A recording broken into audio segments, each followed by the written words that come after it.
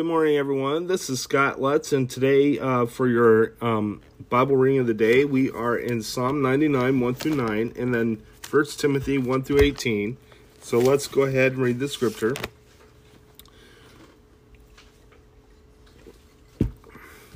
The Lord reigns, let the nations tremble.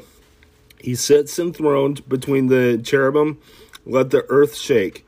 Great is the Lord in Zion. He is exalted over all the nations.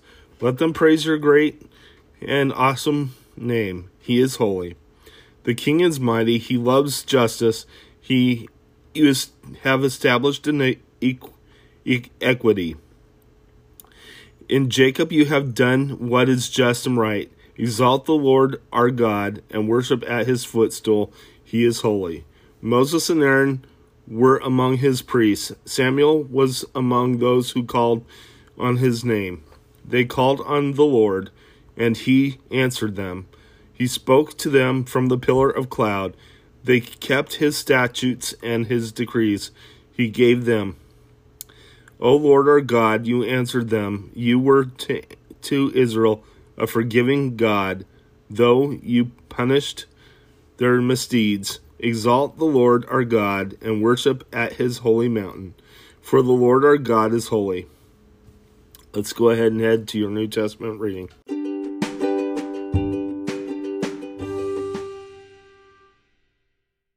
Hi everyone, and now we're in 2 Timothy 1 through 18.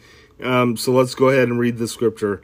Paul, an apostle of Christ Jesus, by the will of God, according to the promise of life that is in Christ Jesus. To Timothy, my dear son, grace, mercy, and peace from God the Father and Christ Jesus our Lord. Encouragement to be faithful. I thank God whom I serve as my forefathers did, with a clear conscience as night and day. I can constantly remember you in my prayers, recalling your tears. I long to see you so that I may be filled with joy. I have been reminded of your sincere faith, which first lived in your grandmother Lois and in your mother Eunice, and I am persuaded now lives in you also. For this reason, I remind you to fan into flame the gift of God, which is in you through the laying on of my hands. For God did not give us a spirit of timidity, but a spirit of power, of love, and of self-discipline. So do not be ashamed to testify about our Lord, or ashamed of me, his prisoner, but join with me in suffering for the gospel, the power of God who has saved us and called us to holy life, not because of anything we have done, but because of his own purpose and grace. This grace was given us in Christ Jesus before the beginning of time, but it has now been revealed through the appearing of our Savior, Christ Jesus, who has destroyed death and has brought life and immortality to light through the gospel. And of his gospel I was appointed as herald and apostle and a teacher. That is why I am suffering as I am. Yet I am not ashamed, because I know whom I have believed, and I am convinced that he is able to guard that I have entrusted to him for that day. What you heard from me keep as the pattern of sound teaching with faith and love in Christ Jesus.